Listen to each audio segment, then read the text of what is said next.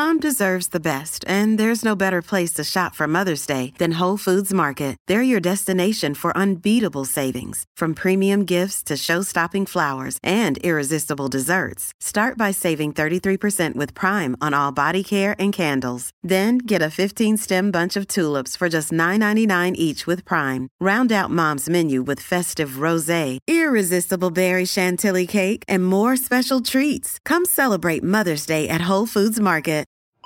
Doctor, look. Stand aside, nurse. I'm Dr. Homebrew. Stand clear.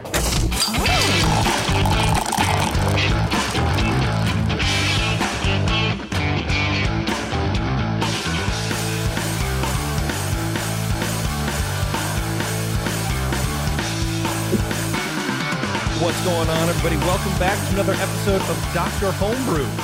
Now, this one is a little bit different. Normally, I'm speaking with my co-hosts, Brian and Brian. I'll let you figure out which one I thought of first. Over Zoom, but apparently the boys decided to ditch the internet and head over to the Hop Grenade and be in person with our guests. Well, I'll get to our guests later. Brian, what's up, dude? How you guys doing?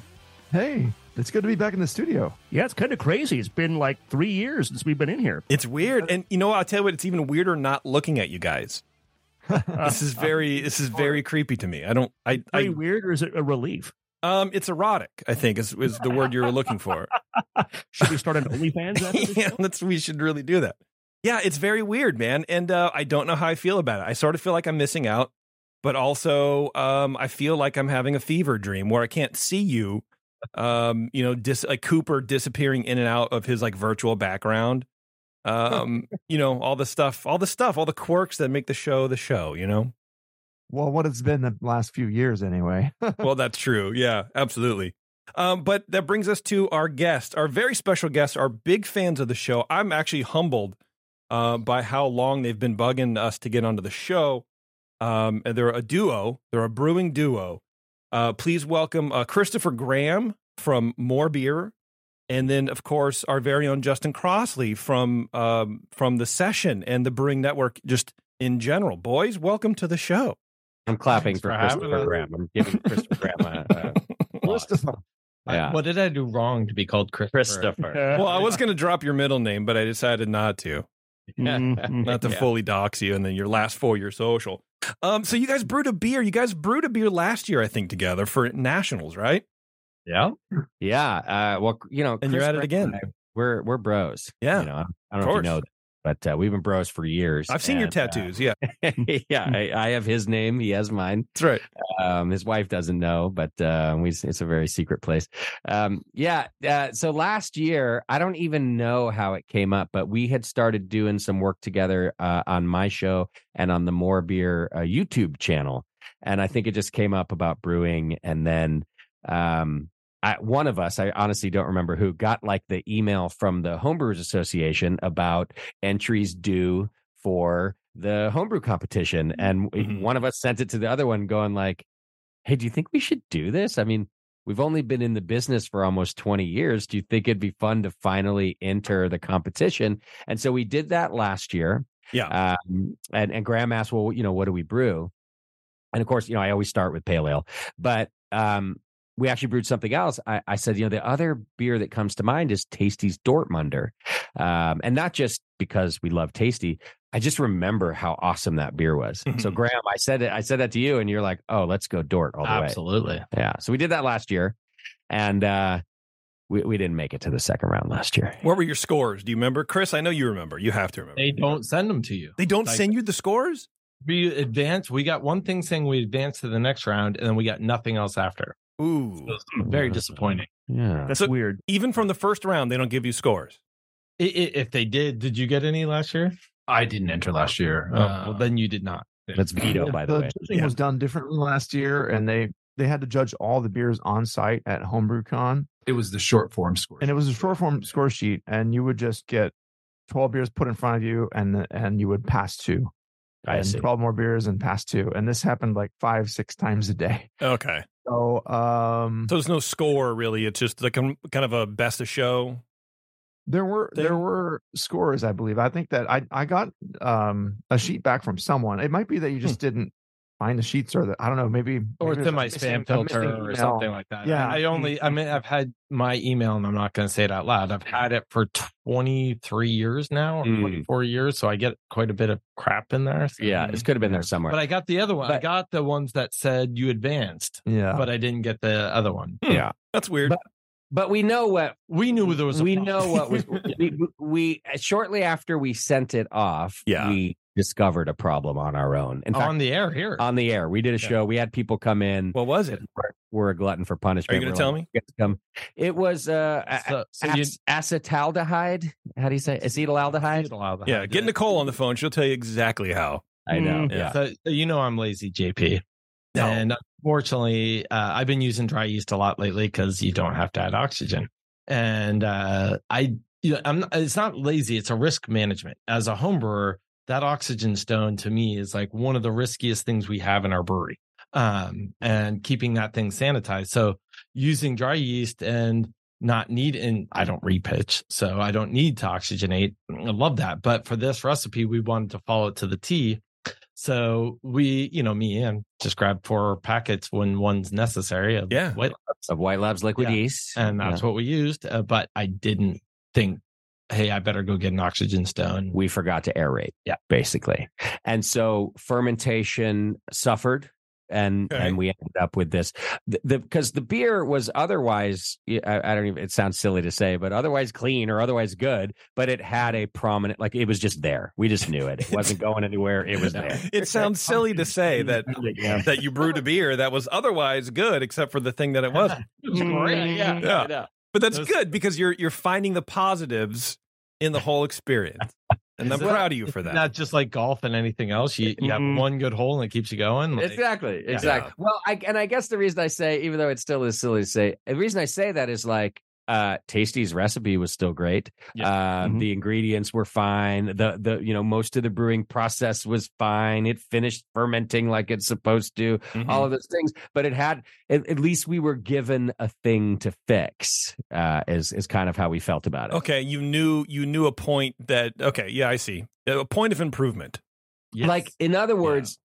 Because it was Tasty's recipe and because I, at least personally, loved it so much, had we not had that one prominent flaw and then didn't do well or didn't get scores back, I wouldn't know what else to do. I'd be like, well, I guess we should enter something else. Let's design a beer ourselves.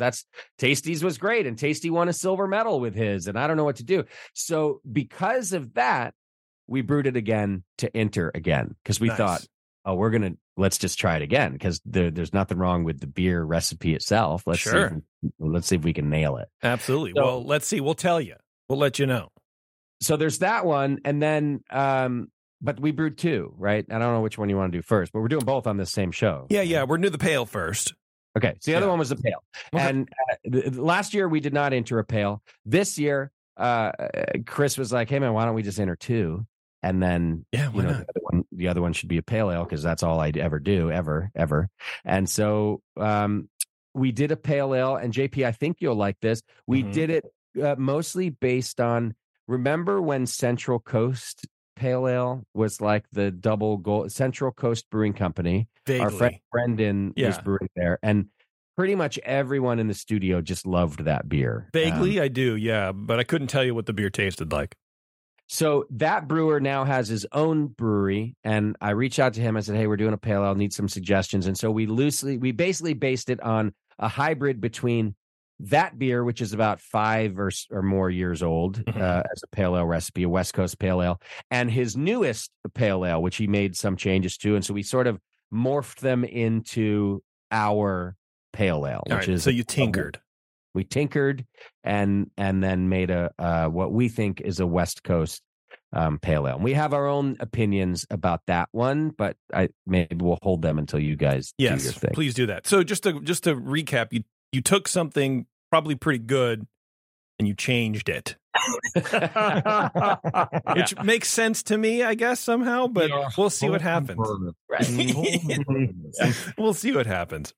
But we ran our changes by Brendan, by the brewer. You know, Oh, okay. I was going to say we hardly changed anything. Yeah, we didn't He hardly change changed the rest. He of it. did well. I don't think we're allowed to say that. If we win or something, we're not allowed to win a medal. Then we have to list him as our brewer. Well, he had oddly specific notes. Yeah. So- It's like screenwriting, where if there's more than 40% changes, then you are a co-author of the thing, right? So, right.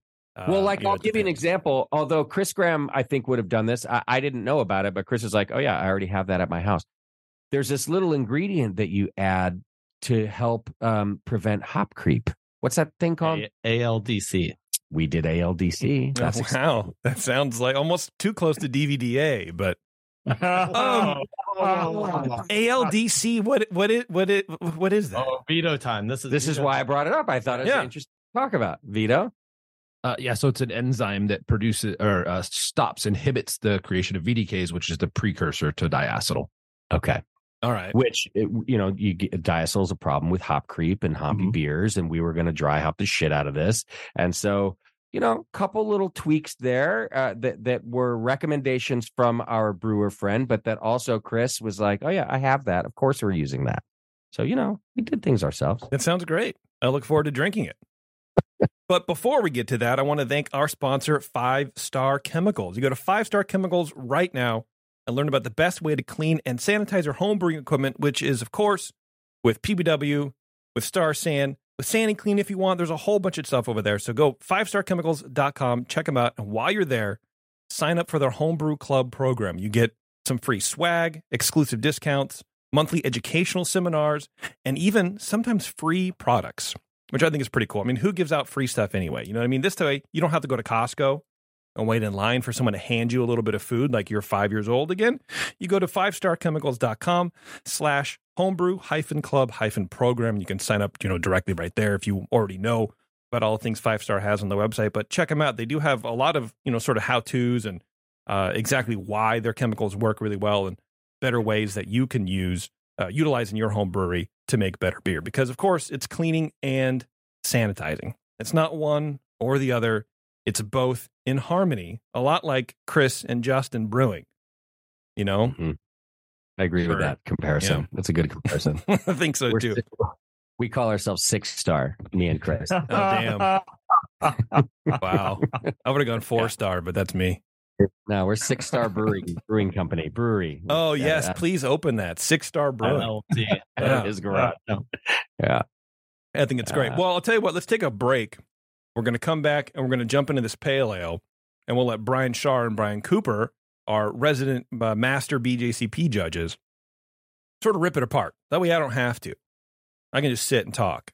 I'm excited about that. Points for Grandmaster, by the way. You have enough points for Grandmaster now? We've had him for years. Oh, I thought so. Has he still? Does JP never call you Grandmaster? Just Master? Well, it started with Lee and I. The show started with Lee and I. Lee Shepard and I were both master level judges, but over the course of time, I worked my way up. Eventually, Brian too joined us here, and he's a Grandmaster as well. So I'm actually getting pretty close to Grandmaster 2. It's just a matter of adding more points. See, I forget. I'm sorry. I just focus on the master and not the grand part, because I feel just feel happy to. Well, he's getting older. I'm getting older. Yeah. Well, also, it's grand master is sort of like putting a crown on a crown. It's just sort of like. Well, I was going to say something similar, JP, that I feel like Grandmaster deserves a funny hat too. So, and it's not your fault that they don't wear their Grandmaster hat. How can you remember? Frankly, look, yeah. As a Grandmaster, I ought to have a hip hop album. Get Brian Shaw in 808 and just let him go to town, man. Yeah. All right, let's take a quick break, everybody. We'll come right back and we'll drink Chris and Justin's Pale Ale. Hang on, it's Dr. Homebrew. We'll be right back. What's up, homebrewers? Hey, let me ask you a question. You spend a lot of time making your beer taste the way you want it to, right? Some of you even send beers into Dr. Homebrew for feedback. Well, the next logical step in your creativity is to craft some labels for those beers. And there's nobody better at creative labels than Grog Tag. Their easy-to-use designs let you turn out some pretty amazing stuff like labels, bottle caps, coasters, even six-pack carriers with minimal effort on your part. They have a range of label sizes that fit any vessel you can think of. Bottles, cans, growlers, kegs. Grog Tag has you covered. Head over to grogtag.com today and check out their line of amazing, fully customizable templates and get your beer looking its best. Grog tags are water resistant, reusable, and will have your naked bottles looking great in no time. That's grogtag.com, and be sure to use code BNARMY at checkout to save 10% on your order. Dr. Homebrew, please report to the ER for code blue. Dr. Homebrew to the ER, please. No, and your tea time has been moved to 2:30.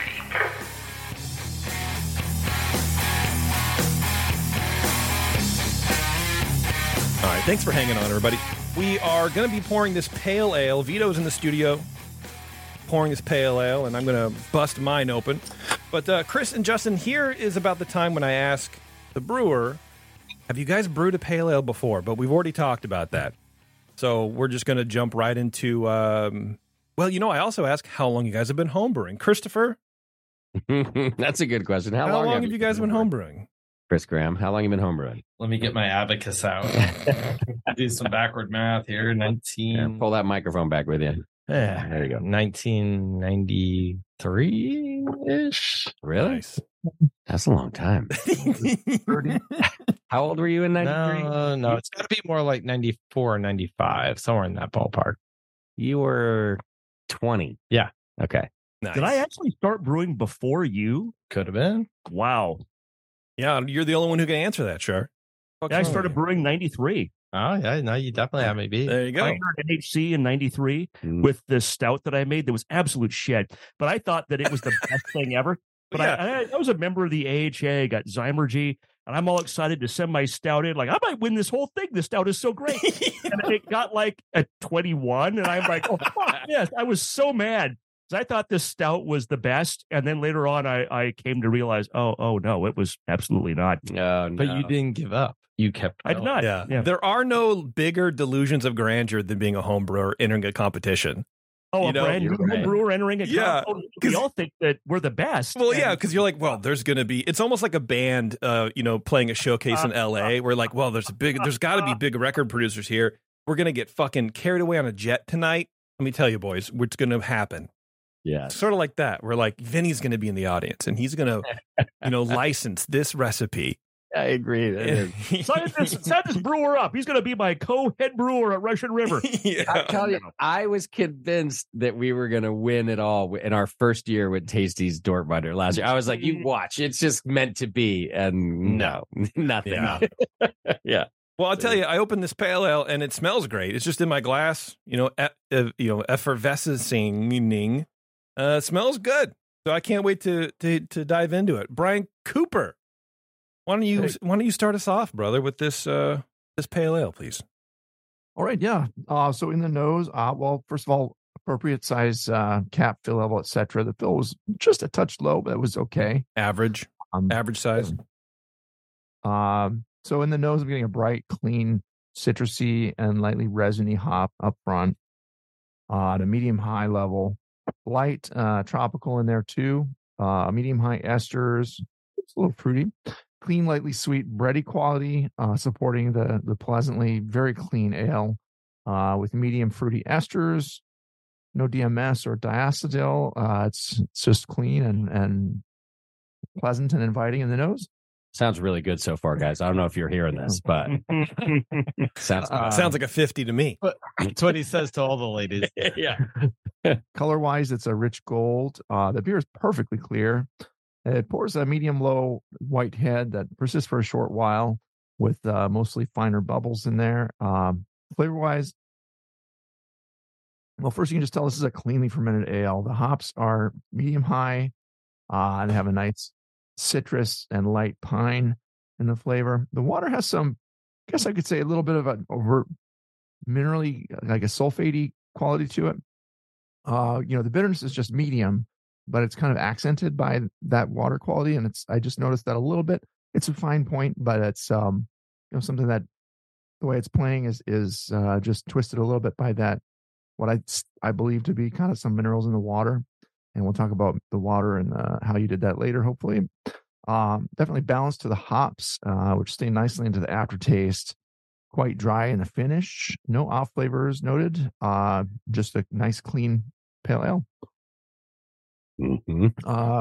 Mouthfeel wise, it's got a light body with no warmth. I would say one of the things I'd say about this beer is it seems like it's been left intentionally kind of light and sessiony, even for a pale. I mean, it's not like a session IPA, even. It's just like it's got the hops of a pale ale, nice, bright, strong hops for a pale ale, and then you get to the mouthfeel, and it's not watery, but it's sessiony, kind of. It seems like the light version. Like a lot of times people twist them the other way. There's just no alcohol warmth here. It's not creamy. There's no astringency. Medium carbonation. It's actually kind of crisp and just really, refreshing.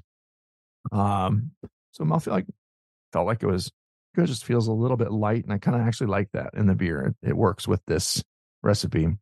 Overall, it's a very clean, light, refreshing American Pale Ale with great character for the style. I like that it's not over hopped or over alcoholed as a lot of the pale ales these days can be. They call them a pale and a half. Although I do enjoy those, you can't drink very many of them. This one you could probably drink a few and a few more and be okay. But it's just eminently drinkable, eminently drinkable. The crispness and kind of caused by that minerality, I think, is actually kind of nice, but you could dial that back a touch to make it a little less noticeable, and it would still probably play nicely. I mean, you could also bring up the alcohol just a tiny touch. It doesn't stuff the point of seeming watery, but it is, with it being very dry and on the lighter side, it's leaning towards that end of the spectrum. But great recipe. I really like the very nice fresh hop character in this, and it's so fresh tasting. There's nothing wrong with it. I landed at a 40 on this one. Wow. Oh, yeah. Wow. All right, Shar, bring that delta down, please. All right, let's see what I can do. So, gentlemen, you may have heard this show once or twice before. There's my thing is I always ask people at the beginning, are you in a homebrew club? I mean, obviously. Yes. The Brewlosophy Homebrew Club, of course. Several of them. I believe we entered this beer under Doze, actually. Yeah, we're calling Doze our home for this one. Very cool. Yeah. It's always nice to brew with other people, and it's sometimes nice to brew with yourself. Yeah. Brewed with myself. Yeah, that's a very odd way to put it. Is that? If you brew with myself, it's fine. Exactly. I'm going to shift over just a Fellas, who's up brewing with themselves? Right here next to me. So I really liked this pale ale also. I thought it was really well done. I've got two in front of me. One I poured about 3 hours ago to judge, and one is freshly open. The one that I poured about 3 hours ago, I brought back here with me. So it's a lot warmer to just kind of get the difference between the two. And frankly, they're very similar in most ways, even after 3 hours, which is a great sign that there's no off flavors or off aromas in there. If something was there, it would come out by now.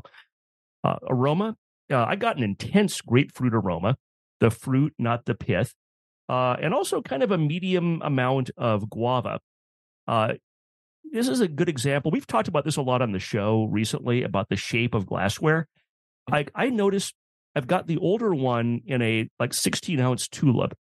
The one that's freshly opened is in, what are these, Dustin? Like a 3-ounce, 4-ounce little tulip? 5-ounce tulip. 5-ounce tulip. Yeah. And at home, I was using a 2017 Winter Brews Fest, like one of those Nonic shaped glasses. Yeah. And I got a lot more guava at home in that glass than I do in either of these, which is fascinating. And I can't imagine why that is. Other than glassware. Yeah, other than glassware. I mean, there's nothing around me at home that was smelling like guavas. I didn't have guava juice or anything crazy around me. It might have been your lip balm. Fascinating. Yeah, it's probably the lip balm, the my foundation, stuff like that. Yeah. So it's a very fruity, new school, some kind of moderately old school grapefruity hops, some new school guava-ish tropical character that I get from this. Very low malt aroma. It's definitely hop forward. I love the intensity of the aroma. It might be a little out of balance for the style as far as what the guidelines say for a pale ale versus an IPA. So give it 8 out of 12 for aroma. Appearance 3 out of 3. This is crystal clear. And actually, all three of all three glasses of this that I've had have been totally crystal clear. It's not I didn't get lucky with one. That's something that was consistent across all of them. Head is moderately sized and persistent. Ivory in color. Beer's pale gold. Flavor was more balanced than the aroma to me. Initially, I got medium base malt and high grapefruit flavor. As it's warmed up, I get just a hint of caramel malt, not a big amount. And I was wondering when I first opened this up and judged it if there was any caramel malt. And I'm more confident in a guess that I'm getting just a very, very tiny hint of that. That's giving a little more perception of body as it warms up. This is why you're Grand Poobah. I moved up from Grand Certified. Yeah. So that's a good thing. Bitterness comes up to balance, kind of mid-palate, but kind of late in mid-palate. Toward the finish, it's long and balanced between the malt and the bitterness. Very well attenuated, 16 out of 20. Mouthfeel, 5 out of 5. Get medium body, medium carbonation. Very slight warming. It's always kind of hard to tell, that I talk myself into it being slightly warming. This was the second one I judged at home. And that's always difficult when you're judging 2 or 3 or more. Is it cumulative or is it coming from the beer? I got maybe a very slight warming from this. Much more perky than creamy. No astringency, 5 out of 5. Overall impression was an 8 for a total score of 40. And Whoa. Cooper and I did not coordinate this. Oh, yeah. We both independently arrived at 40 here. That. Yeah, so 40 is excellent. That's definitely in the excellent range. Yeah. A very flavorful and aromatic beer that I really like.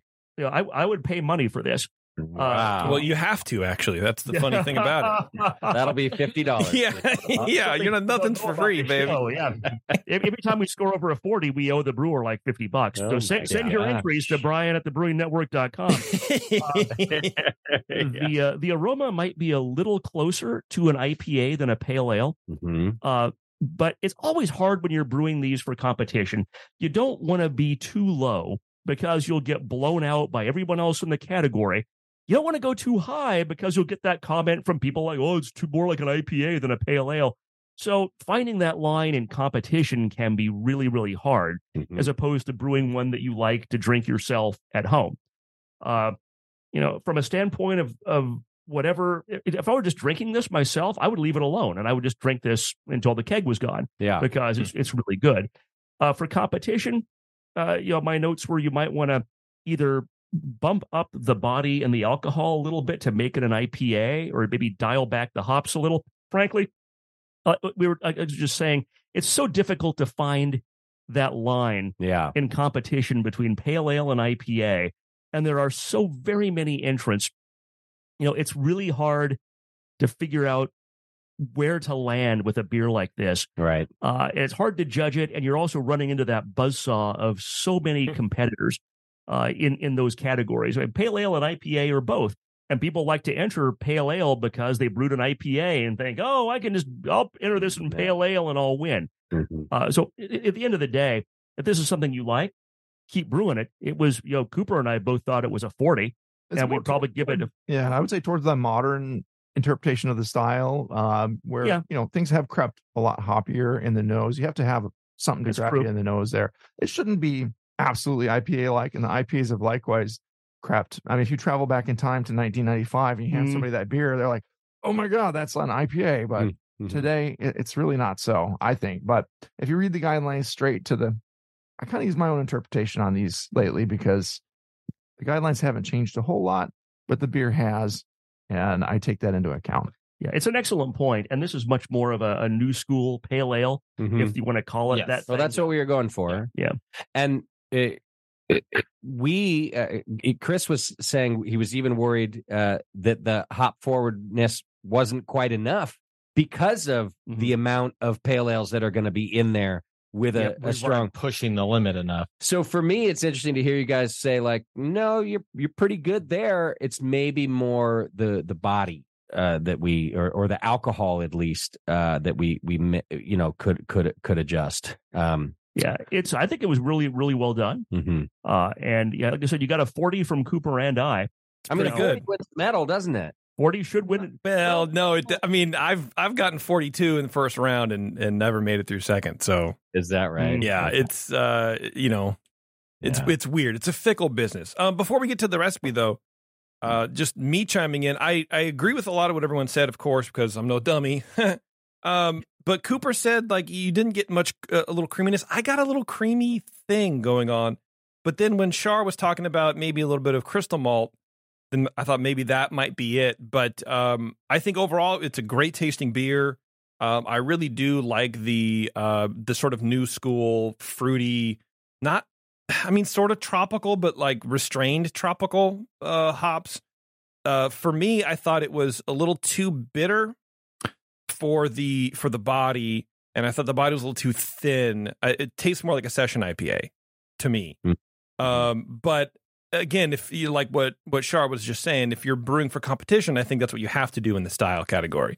If you're brewing it as a pale ale, personally, I would like just bump a little more in the body and take the bitterness down. But the aromatics are awesome, and the flavor is great.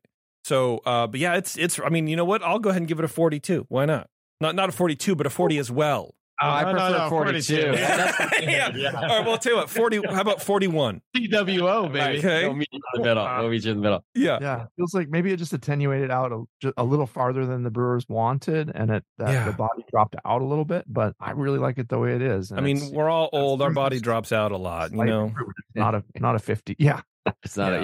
It's funny because as the brewer, I was fighting some temperatures in my garage, not the way we normally do in California, the opposite. Yeah. It's been a cold winter. Yeah, exactly. And I rarely have to heat anything. And so that whole finish, I was pushing it artificially to get it to finish out because I didn't want a sweet pale ale. Like that was my biggest thing. I didn't care about the competition. It's like I wanted to make a beer we were proud of. I wanted to drink. So it's funny because I was like, just keep raising the temp as much as you can in the garage just to get that to finish out after dry hopping. So his PG&E bill is really high this month, all for this beer. That's right. The whole garage to heat one little fermenter. Yeah, that's right. Well, I mean, I tell you what, my garage, so that's the hard part. If you put this on tap, I think it's a winner. I mean, I think it's a really good commercial. I think it's what new school beer drinkers want to drink in a pale ale. Yeah. And I think that's totally about, agree with you. Yeah. But let's get to the recipe. What'd you guys do with this? Time to get our old friend Ben's opinion. I'm sorry, Ben, go for it, dude. What do you think? Because I didn't even introduce at the beginning of the show, but our good friend Ben, he's the artist formerly known as the brewer from Phillipsburg, out doing his own thing right now. But he stopped in. He's on a 48-state road trip, and I had him come in and. I don't know. What do you think about the beer? You brewed some great beers, Ben. Yeah, 2 words or less, Ben. Yeah. Good beer. I'll take it. Yeah, done. Yeah. No, I'm obviously I can't disagree with what anybody else has said previously, but yes, my first impressions were really the aroma is wonderful. I think I like the bitterness level, and I think it's a nice balance. As we've all covered before, that line between session IPA, pale ale, American pale ale is so kind of blurry right now. But I think for me, it's hitting a lot of the notes that you want. I wouldn't really change much to it. It's a really solid pale ale. No tweaks if it came out of your brewery? No. Okay. I wouldn't. I'd be happy with this. It's sitting right where I'd want a pale ale to be. All right. Space. Thanks, Ben. Take it. That's why we invited him. There you go. Gonna clean that tab out for him. Great brew. I'm excited. It's all wiped out. Yeah. That name off flavor here. Yeah. Yeah. Give us the recipe, boys. Let's dig into the recipe a little bit. All right. So we were loosely basing this on like 3 different beers that Tasty loved, and that Justin loved, and that you guys apparently loved. I just learned that part of the story. Yeah. Just then. So the first thing we were trying to emulate is slow water, which isn't for listeners not from California. San Luis Obispo County water is what we were trying to emulate. Yeah. Wait, the world doesn't know that. I'm from New York. They have been in the news quite a bit with flooding, so maybe, but still. But then he, emphasized the extra calcium chloride and gypsum. So very first things we did was, carbon filter the water, because we actually in Contra Costa have very similar water to Slow. Thank you, Vito. And then I think I actually did like a few gallons of RO blended back with the city water that's carbonate or carbon filtered. And then we added the 3 grams of calcium chloride and 3 grams of gypsum for the mash. And then the recipe itself in the mash was 11 pounds of Brice Turo, 12 ounces of Carafoam, 8 ounces of Vienna, 2 ounces of acidulated malt, and 2 ounces of caramel. Yes, caramel. Oh, you called it, man. And our brewer friend said, like, look, this part's important, and he has tweaked that over the years, and so we stuck with that. That's not something we really messed with. We were like, yeah, if he's saying that's important, it sounds important. Yeah, just a little bit. I mean, 2 ounces. It's not a lot in what, a 5-gallon batch, Chris. Yep. That's not a lot, but it does give a flavor contribution. And this is not like you might brew a pale ale or an IPA in the 90s. Where you might toss a couple of pounds of that stuff. Where you really get that oxidated kind of cardboard. Yeah. It really promotes that cardboard oxidation, which is not good. A little bit like this really provides an interesting complexity that you're kind of you have to go looking for it a little bit, but that little bit of complexity really, I think, is really welcome, and it drives this closer to a 40-point beer than a 35. Nice. Yeah, it's not what I call just straight base malt out of the way, and pale ales in general are so dry usually that's just like there's no malt there almost. This one, in the nose you get it too, like a nice little bready quality. Like if I'd let it warm up, I'd probably get that caramel too. But kudos to Brian for catching that. We mashed at 155. Very important step, which I don't normally ever mash that high. And that was one of his big key things too. And we had 2 extra thermometers just to make sure we were actually holding it. We held it there. So it was great. Brewzilla for the win. Like more higher body, right? You're going to have more body than even at like 152, you're going to get less body than driving it up to 155-ish. That's where we kept it. What else? Hops, lots of them, tons of them. Noted. 0.25 ounce of Mosaic at first wort. Yeah. So then we don't add any until the 10 minutes left in the boil, half ounce of Mosaic. Then hop stand or Whirlpool, we added 1 ounce of Mosaic, 1 ounce of Simcoe, then dry hopped for precisely 3 days. Precisely 3 days. Not 3.5, not 2.5, with 3 ounces each of Mosaic and Simcoe, which is where you're obviously getting most of that pickup from. Right. And that's what I was saying. I was fighting my temperatures because usually, cooling's the hard part. So on my conical at home, we're jacketed. It's awesome. But I don't actually have a heater on there because who the hell needs that in California? Right. Until this winter. Yeah. And so, I finished the primary fermentation and I dry hop it. And I'm like, oh, crap, it's 52 degrees in here. And like trying to keep it warm, rouse the hops up a little bit. And I think we roused it enough to get the flavor complexity. I was a little worried that the last little bits of malt would not linger or be too much. But turns out that's not a problem. Right. Well, and to me, and I'm glad that you brought it up, JP, because I'm surprised that there's a nice firm bitterness. Because if you back up to the beginning of that hop edition, there's virtually 0 IBUs at the beginning of this thing. Like I don't know what it came out with on of Mosaic. Yeah, at Whirlpool base, or sorry, at First Wort. Justin was laughing. He's like, that's it. I was like, that's just a token amount. Like 3 pellets or 4 pellets. Yeah. But there is still a nice bitterness, I think. And JP, you mentioned it. You even said, "Wow, it's almost maybe slightly too bitter." I think you said, and I was only surprised to hear that because there's just nothing in the boil until the end. Yeah, and I think that's what the first person that I always think about who started to do that was Jamil. Throwing everything at the end, it still gives you, you need to use more hops, but it still gives you IBUs.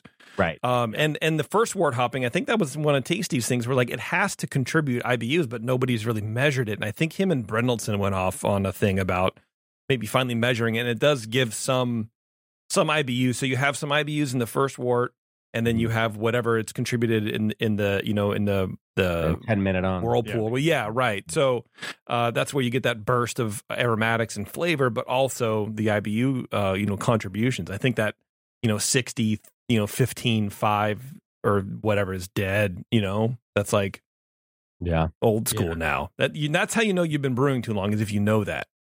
Yeah, no, I agree that moving hops further back into the boil has been kind of a game changer in that you are picking up a lot more IBUs than you think. You think what you read originally in all your books before. Sure. And I know Ben Edmonds at Breakside has been looking at that a little bit, and I forget what the numbers were, but they were getting pretty significant extraction of IBUs from their late editions and their whirlpool editions. And especially in pale ales, I think at Phillipsburg I did that a little bit, is just have a little bit of addition at the boil and then maybe a 10-minute and then throw a bunch into the hop back, and still get that bitterness that you want, especially if you're doing like a pale ale or a lighter beer. Sure. And also taking a lot of that crystal malt out of those recipes gives space for that bitterness to come through.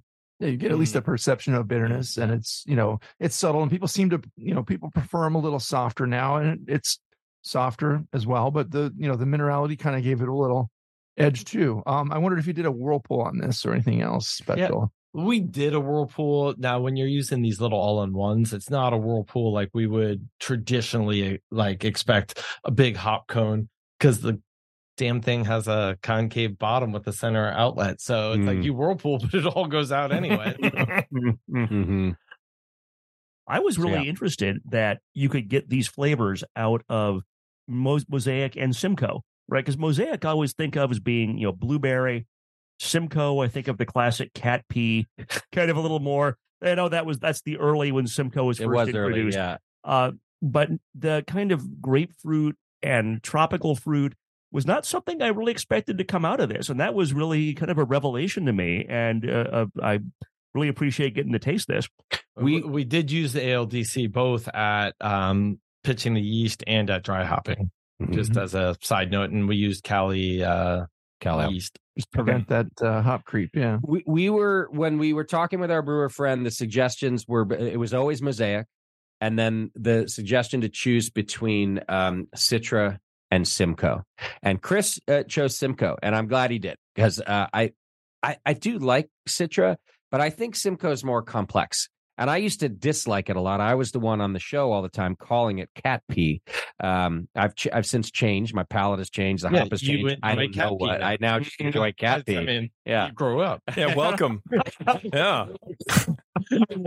You like coffee now. Yeah. You're a cat pea, damn it. I'm glad that we chose Simcoe, because to me, I think it's a great combo, Mosaic and Simcoe in this beer. I'm pretty stoked on it. Yeah, but I believe with Citra, it would have twisted a lot more tropical, and it would have been that real, bright, more modern IPA. This has at least a hint of that classic throwback style, and it's like, that has the resininess, and the pininess is coming from that Simcoe for sure. Yeah, because you can sort of stretch it and think Cascade adjacent.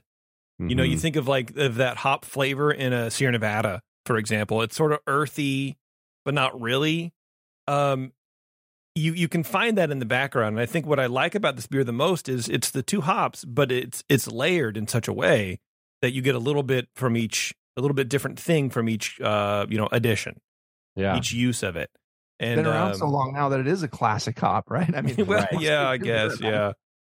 Everything old is new. Yeah, but anyway, that's what I was tasting. I was like, well, it is sort of like Cascade remnant a little bit in that earthy groundedness. And it's not so new school. We're like, oh, this is, a guava plantation or whatever that smells like.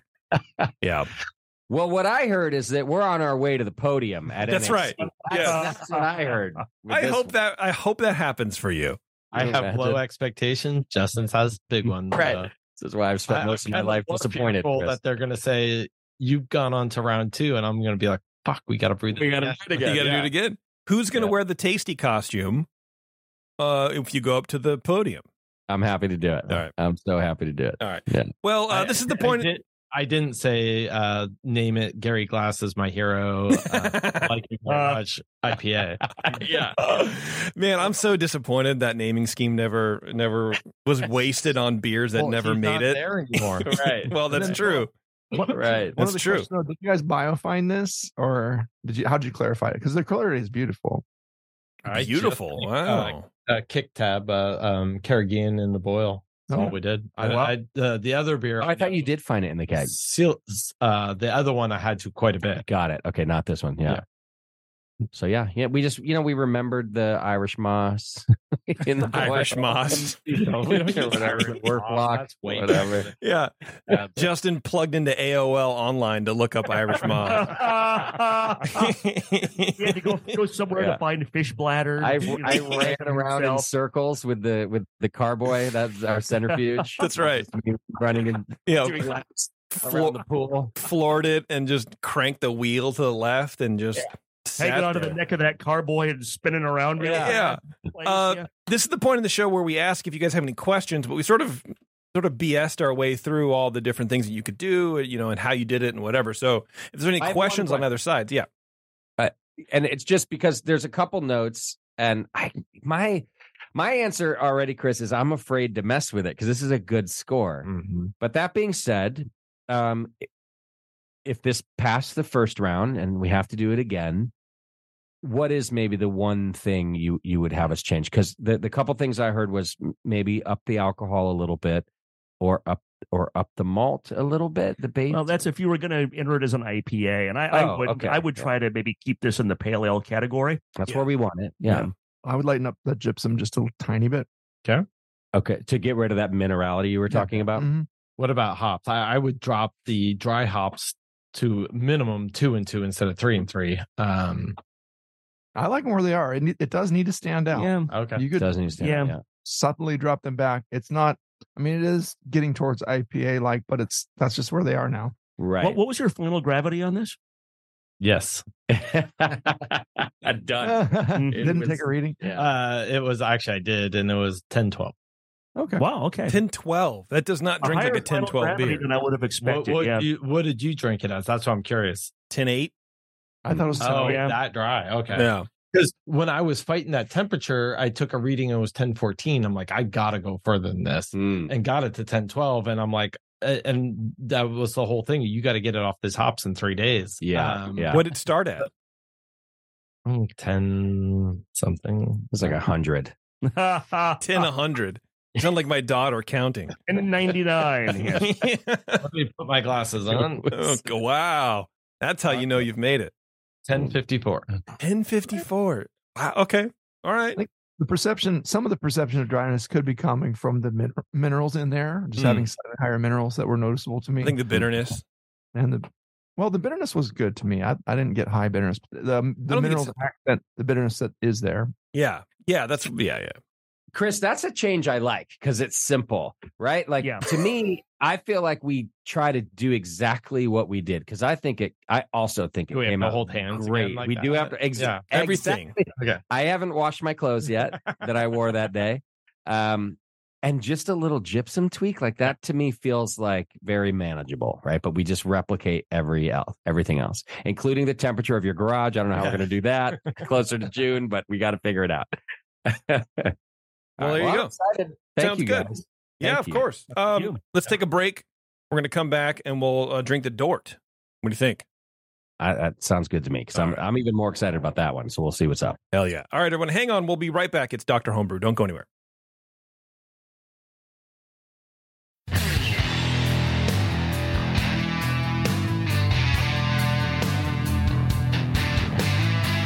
Now, back to the examination.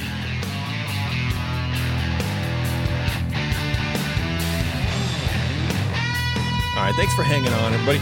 We are back here with our second beer of the night, a Dortmunder Export, I believe. Are there different styles, Cooper, between Dortmunder and Dortmunder Export, or are they just like the same thing? We're calling this a German Helles Export beer because that's what the category is. German Helles Export beer. Justin, did you check that box, Chris, when you import export? Okay, yeah. 5C. Do you like this beer even more now, Justin, because it's Helles? Yes, I really do. All right.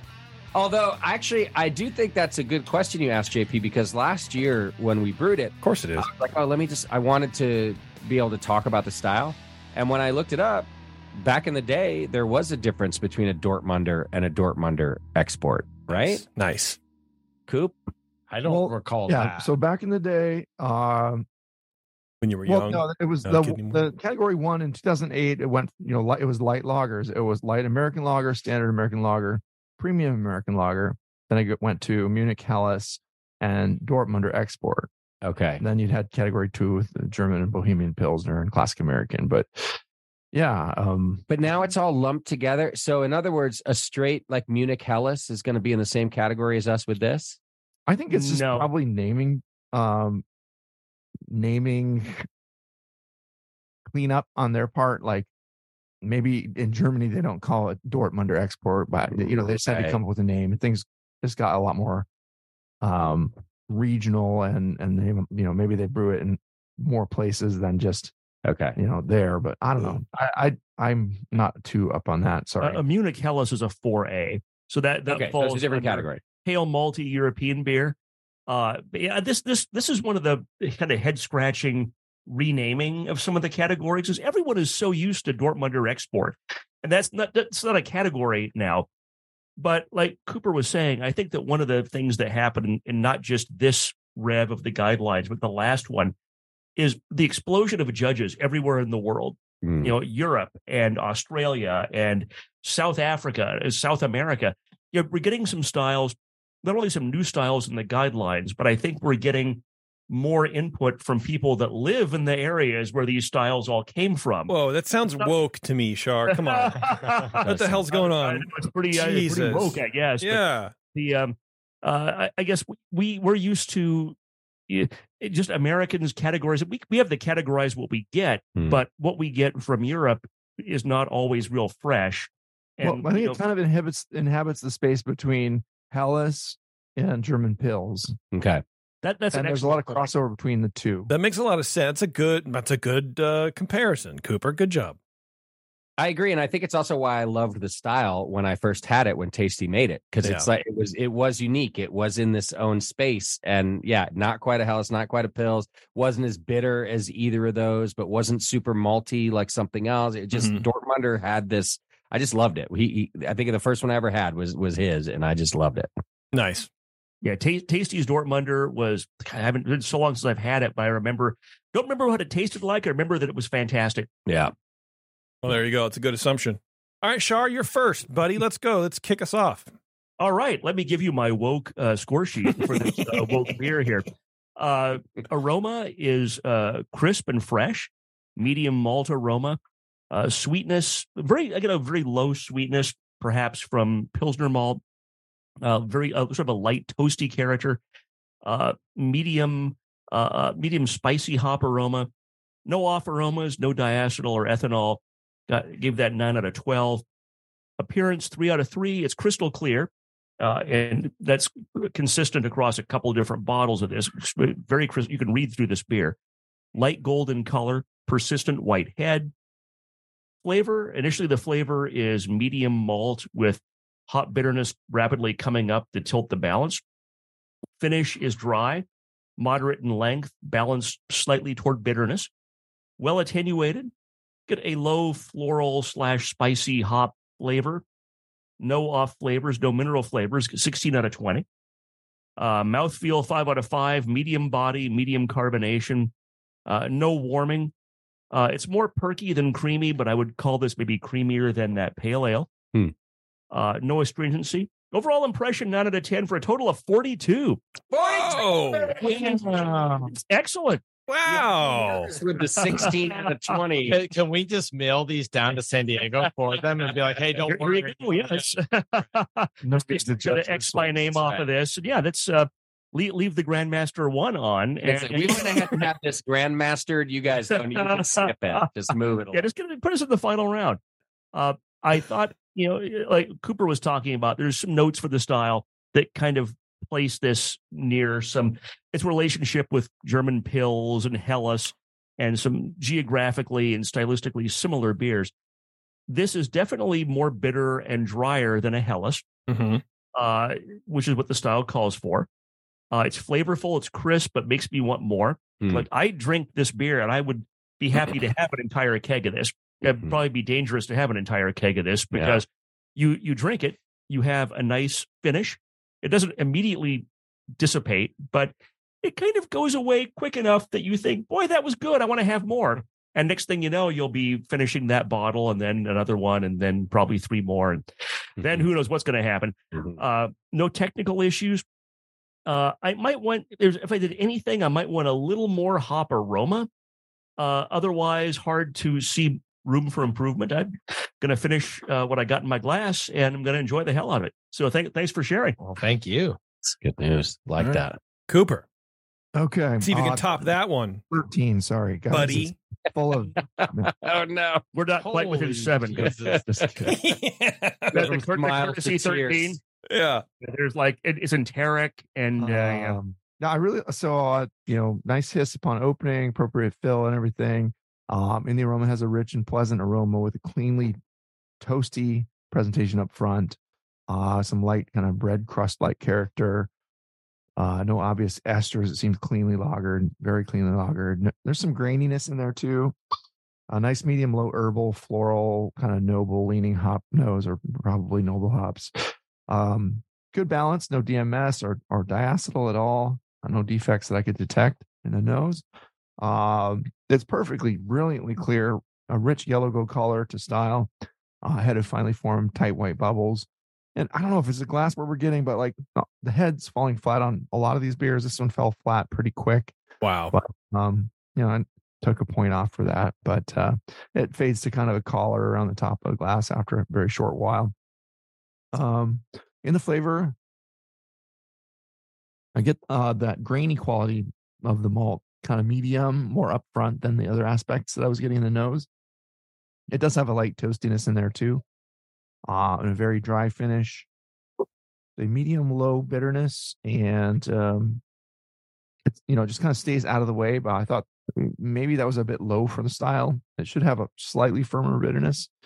It's only very slight alcohol. It doesn't seem like an alcohol bomb. I mean, these can only go up to about 6%, but I don't know. It might be toward the top end of that, but you're still not going to get a lot of alcohol there. So. It can be noticeable, but in this one it's not too noticeable. There's again a low herbal floral hop. The minerals seem kind of low and out of the way too. In this one it was like the opposite of that pale ale. It wasn't accenting the hoppiness and that character. I also felt like maybe the hoppiness was just a little bit lower. Just again a fine point there, but and so it has more of a maltiness and the aftertaste lingering in there with some bready quality to it. But overall, pretty nicely balanced and a tasty beer. Well lagered. Mouthfeel wise, it's medium bodied, medium, maybe medium low carbonation. I don't know. Only faint alcohol warmth, no astringency or any creamy kind of qualities to it. It does seem quite smooth, about right for style. I actually give it full points for mouthfeel because it seemed to be spot on there. And I gave it high points in the aroma, but I knocked it back in the flavor a little bit. But I'm thinking maybe I could bring it up there a touch, just because Brian liked it so much. Sounds good. Yeah, you're feeling generous. Yeah, we'll do that. He's got like a whole essay over there. I know he really goes for it. I like. Yeah, it. Cooper is he's an overachiever with these score sheets, man, for sure. I love it. I mean, as the person whose beer is being evaluated, I like it. Yes. When I taste it, it's a very wonderfully lagered beer with a great malt character. I would like a touch more hop flavor and bitterness to balance. And perhaps you could also work, but don't go crazy with mineral additions to accent that as well. Just but without making it harsh. You just want to tread that fine line and just give it a little bit more of an edge. I mean, just basically, do halfway between what you did with the pale ale, maybe, but like not go heavy on the gypsum or whatever. But it's well crafted, excellent fresh tasting ingredients. I just bumped up a couple of scores in here just for fun because Brian liked it so much, and I had landed at a 39, but I'll give it a 41. Whoa! Oh, wow. Cooper gets bullied into adding 2 points. Yeah. As I'm tasting it, and first beer is always hard. The first beer you judge in a competition. I wouldn't want my beer to be judged first in a lineup of other beers. Because just boom, all of a sudden you're judging first thing in the morning at 9 o'clock, and it's like that beer hits you, and you taste a light lager. Oh, crap, I'm drinking a rocket fuel or something. It's like no, and then you get the next one, and you go back to that first one. It's like, oh no, actually that was just fine. That makes sense. So yeah, I came back around and tasting it again. It is a lot. It is a really nice lager, and I think this could do well there. Awesome. Yeah. Thank you. Like that. This is the one I'm most proud of the two. Mm-hmm. Mm-hmm. It's really good, and the lagering, like Cooper was saying, it's not that hard to lager, but not a lot of people do it or have the equipment to do it, or always understand the best way to do it with the diacetyl rest and everything else. And I think you've really managed to make a really nice beer that hopefully will stand out at HomebrewCon. Mm-hmm. Or I'm sorry, NHC. Excuse me. Yeah. Oh, it's not HomebrewCon. I the competition is still national homebrewers competition. That's right. And the event is home. I still get my acronyms for all this stuff confused. Yeah, it's hard. It's hard. Before we get into the recipe, I do like this beer a lot. There's a little bit of the sulfur in the aroma, but that's appropriate for the for the style. Hard to say if it's a little overly on the bitter side or not. It kind of I go in between one or the other as far as it's hot, slightly scaled toward the bitterness, or maybe it's a little sweet. But I think that's where you can find that balance. I did get a little bit of, I want to say, and I don't want to freak anybody out, but like baby vom. How dare you? That whatever that Alf flavor is, like just a thing, very lightly in the background. You're closer to having a baby around than probably the rest of us. Well, I mean, know that. But I might also be tricking myself into it. Yeah, look, it's a great beer. Good job. I would give it I'm going to go 39. I'm going to go to the original Cooper. How does it compare? So you've had Tasty's Dort, I'm sure. How does it compare to that for you? Me? I had Tasty's Dort like 1,000 years ago. I couldn't even remember. I'm sure Tasty's Dort was a little more clear than this. But how dare you? I can't honestly remember. I think this is a little more bitter. And I think maybe that's where, maybe it's not a baby vomit thing. Maybe it's more like an aspirin. There's a thing. There's a harshness on the back end. And I wonder if it's just too much bitterness. I can't remember to be fair. I'm just more curious than anything else. Yeah. Like, do you pick up any kind of, like, do you find this more clear or less clear than the pale ale? Oh, you know what? I don't know. Let's see. I got a little bit left. Let me pour it, and we'll find out. Well, while you're drinking that, I do get a little bit more clear. Yeah, so his is clear. Yeah, okay. But the minerality, I get something in there that I thought he said. Yeah, I know. But I think it was a joke. It's clear. Yeah, it's clear. Yeah. Even though you weren't asking me, I do have an answer about how I remember it to Tasties. And actually, Brian, you helped me remember it. The words you use, I wrote them down. That toasty bready. Yeah. That's actually what I remember about Tasties. And it, like I said, it was my first Dortmunder. And so when I had it, I was like, oh man, what's that thing that makes this different? And now I specifically remember it's a little bit toasty and a little bit more bready than the other beers. And this has that. The yeasty. Yeah. I do think, and without getting to the recipe yet, though, I do also like your input about maybe a little more hop presence, because I'm also remembering it had toasty bready. That's what stood out to me, Tasties. But it also had like a strong, noble hop presence, like all good German lagers should. And I do think ours is lacking a little bit of noble hop presence. Yeah, it shouldn't be hopped up like a Pilsner, like a Czech Pils or something, but it should have a kind of an even balance between the malt and the hops. And it's not quite there, but it's what do you think? Maybe up at like 15%, 10%, 20%? Yeah, 5-10%. It's like a slight thing. Not much. Yeah. I hadn't found a flaw until now because Chris and I tasted this a couple times. I'm like, oh man, I love this beer. I don't know what to say. I don't know. I'm not saying it was perfect, but I didn't have any input. And now listening to you guys, I'm like, okay, yeah, I could see that as input. I could. Yeah. Yeah, we definitely break rose-colored glasses on this show. Yeah, that's a good thing though. That's that's part of why I said to Chris, I was like, hey, let's do Dr. Homebrew. This will be fun. I feel vulnerable. Yeah. It's a safe space here, Chris. We're trusting us. We're I like it. We're here to support you. I know. Actually, that's the thing. I was like, they're not going to tear us apart. They're going to give us like good info. Yeah. No, I agree that lagering, especially on the homebrew scale size, is difficult to do. And this beer has been lagered and fermented well. Like no flaws on that side. I really like the breadiness. When I think of a Dortmunder, I do think that I think of it as equally malt and hop forward. It definitely has that bready, slight bread crust maltiness to it and a fair amount of hops to it. I agree, maybe a titch, maybe 5% more noble hop character to it, but it drinks great. Mm-hmm. It's a lovely beer. Yeah, it doesn't play like a Helles. It's not like as soft and delicate and just it's smooth. It's got a little gnarliness to it, and it's a little, it's not 5%. It's probably 5.5 towards 6, I would guess. But love to hear what the recipe is when we get to that point. Anything else to add, JP? No, I think that's it. That's it for me. Yeah, let's go through the recipe. All right, Graham's getting it ready for us. I'm glad I brought my notes.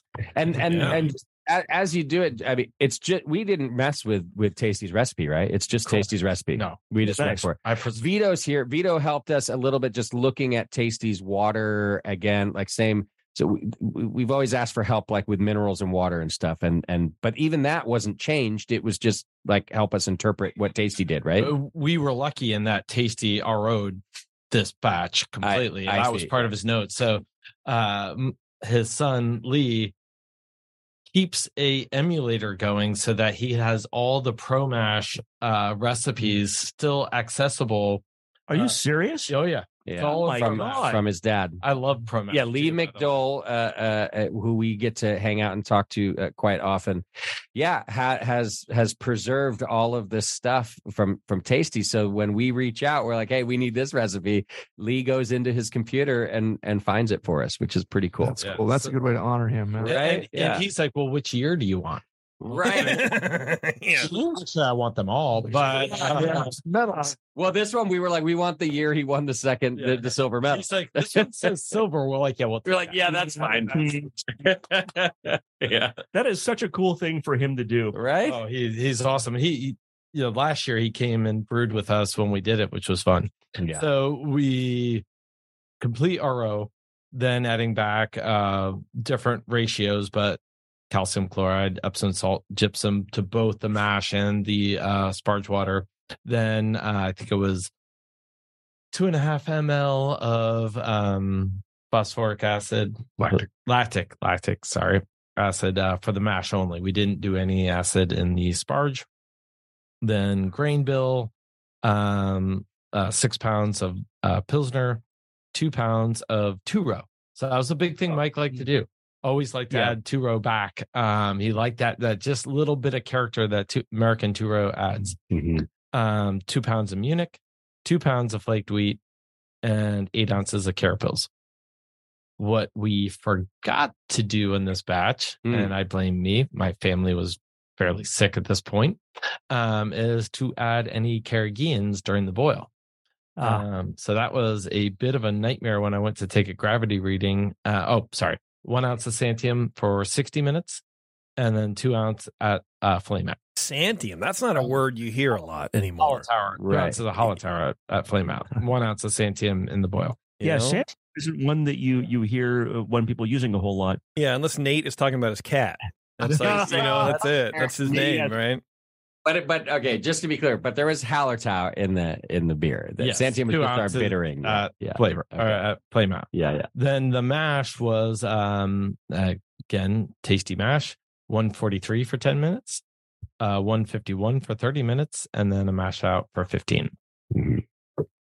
Yeah, for step mashing, if you want a really well attenuated beer, I love going like that 145-ish to break up the proteins. I always forget the exact, the bonds that get broken. One's like alpha, one is beta, and you break up a lot at 145. You drive it up to something in the 150s, and then you really maximize the amount of fermentables. And this is really a well attenuated beer. Mm-hmm. Well, and Vito made me a killer yeast starter for this batch too. Nice. Is this White Labs also? Yes. Yeah. So is Vito co-brewer on this then? I mean, it sounds like it. No, he made yeast. Well, look, I mean, you just made sweet water, Let me put it this way. If we win a medal, I will give an acceptance speech where they will turn up the music on me. With all the we will be thanking you. Sure. We will thank you guys. Yeah. We'll thank all the small people. Then all the brewers at HomebrewCon can tell us, you guys didn't really earn it because you had help from Vito or whatever. And I don't care. No, I'm still giving a long. That's what all the brewers at HomebrewCon think of me. What I care about is giving a very long acceptance speech. That's absolutely. We'll let Justin do the acceptance speech. Yeah. I'd like to thank the Doctor's Homebrew, despite the fact that the insurance company denied our copay. Well, let's see. Do we have any questions for each other on this side or that side? Fermentation too. We followed Mike's fermentation schedule, which I don't have written down. Do you mean we lagered it faster than normal? We lagered it where we did like a step up at 1/3. So we started pretty cold, I think at 49 or 50, pretty cold. And then at 1/3, we ramp it up to like a little bit warmer than I would have wanted, like 54. That's the tasty method. Yeah. And then up to like 57, and then diacetyl rest after that, then cold crash. Like the modified Narcissus. Yeah. That's the name.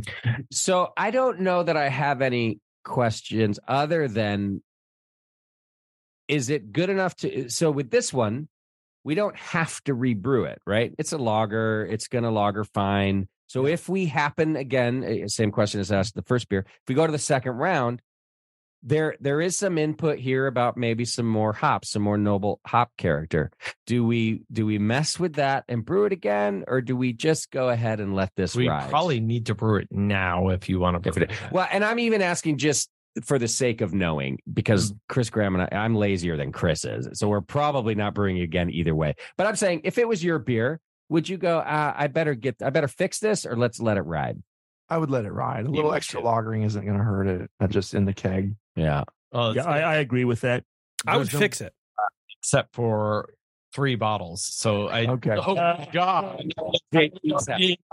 Bottle for the. Yeah, I got one. I stole all your beer. Wait, do you have 3 at your house though? Yes. Okay. Oh God. Perfect. Otherwise, shit. Are you storing them cold? Yes. Okay, good. I got an extra one if you want. Yeah, I would fix it. I would try brew it again. You would. And then determine and see which batch tastes better. That's what I would do. That's a good point, JP. Even just thinking of it that way, then at least you have the option, right? Yeah. Like you taste it and go, oh, I like this one better. Why not? I mean, you always want options, and to be honest, it always seemed weird where it's like, oh, your beer entered, it made it through the second round. Now do it again, and then we'll judge it. But it's not the same beer, and so it honestly, it already sort of seemed like not cheatery, but just not the same. So why not? I mean, why not give yourself that edge, and then you can compare it. I'll save this other one that I stole from Chris. And you can taste it if you want, and then whatever. But when a category like Hefeweizens or whatever in the finals, you can definitely tell the ones that were rebrewed versus not in those categories. Really, because it's just like, oh my God, here's a really old stale Weizen, and here's a nice fresh. Here's a really old stale Weizen. You stand in the category. Lagers, there's not as much of a difference. You couldn't tell in the lager category who did it or not. I'm sure they're all good at that point. Right. But the worst case, if you brewed it again, is you have a keg that will be similar in quality. That's right. Drink. You'll enjoy. Yeah. Maybe you like it a little bit less than this, then you drink it and it's still fine. Well, if you like it better, then you send it in. You're right, too. and that's really all about time. And we don't have really is. We don't have the time, so it's not going to happen. We're sending it either way. I still just I wanted to know still though from a hypothetical standpoint, like, but the answer to me is I'm satisfied with the answer. It's that. Well, the beer is going to be fine. Whatever you tweak is not going to make it go further. Is sort of what I heard. So I'm fine. So we don't have the time. It doesn't matter. It is a crapshoot.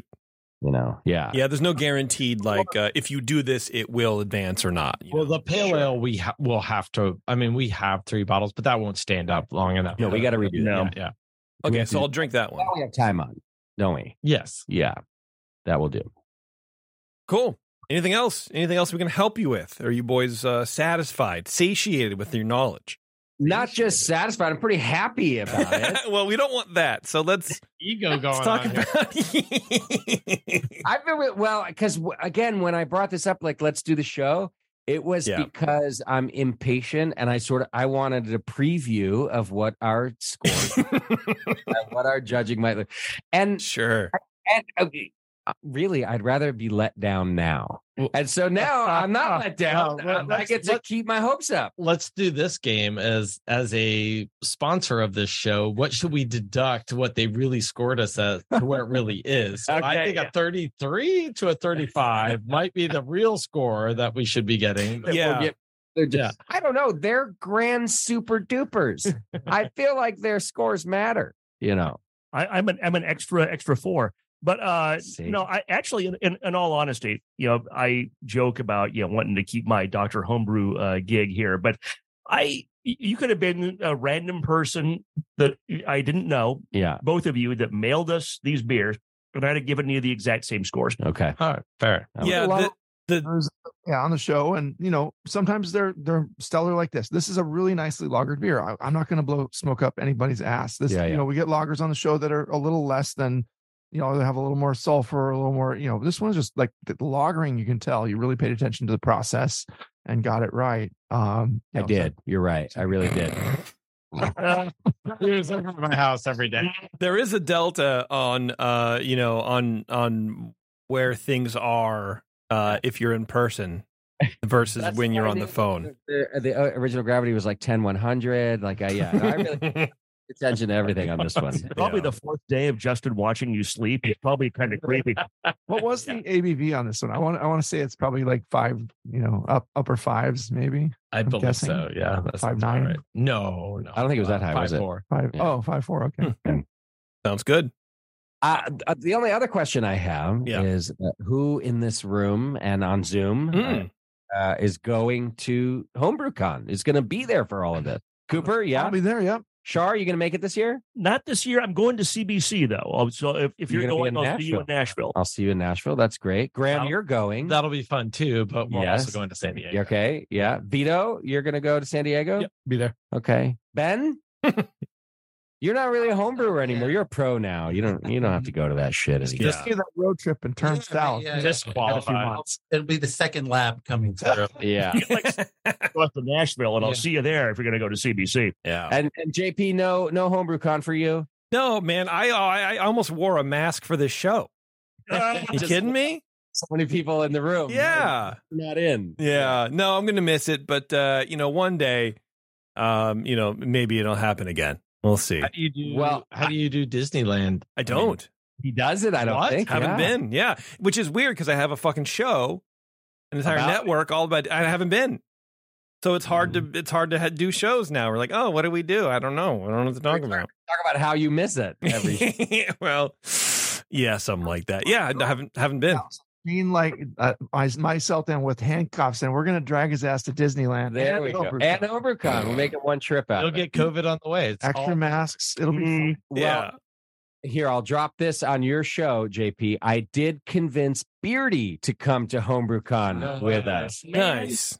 So now I need to rethink going to HomebrewCon. Yeah. Yes, you do. And we didn't. I swear my daughter has something going on that week or something, which is why I'm not. Whatever. Going. She's going to be around for years. It's fine.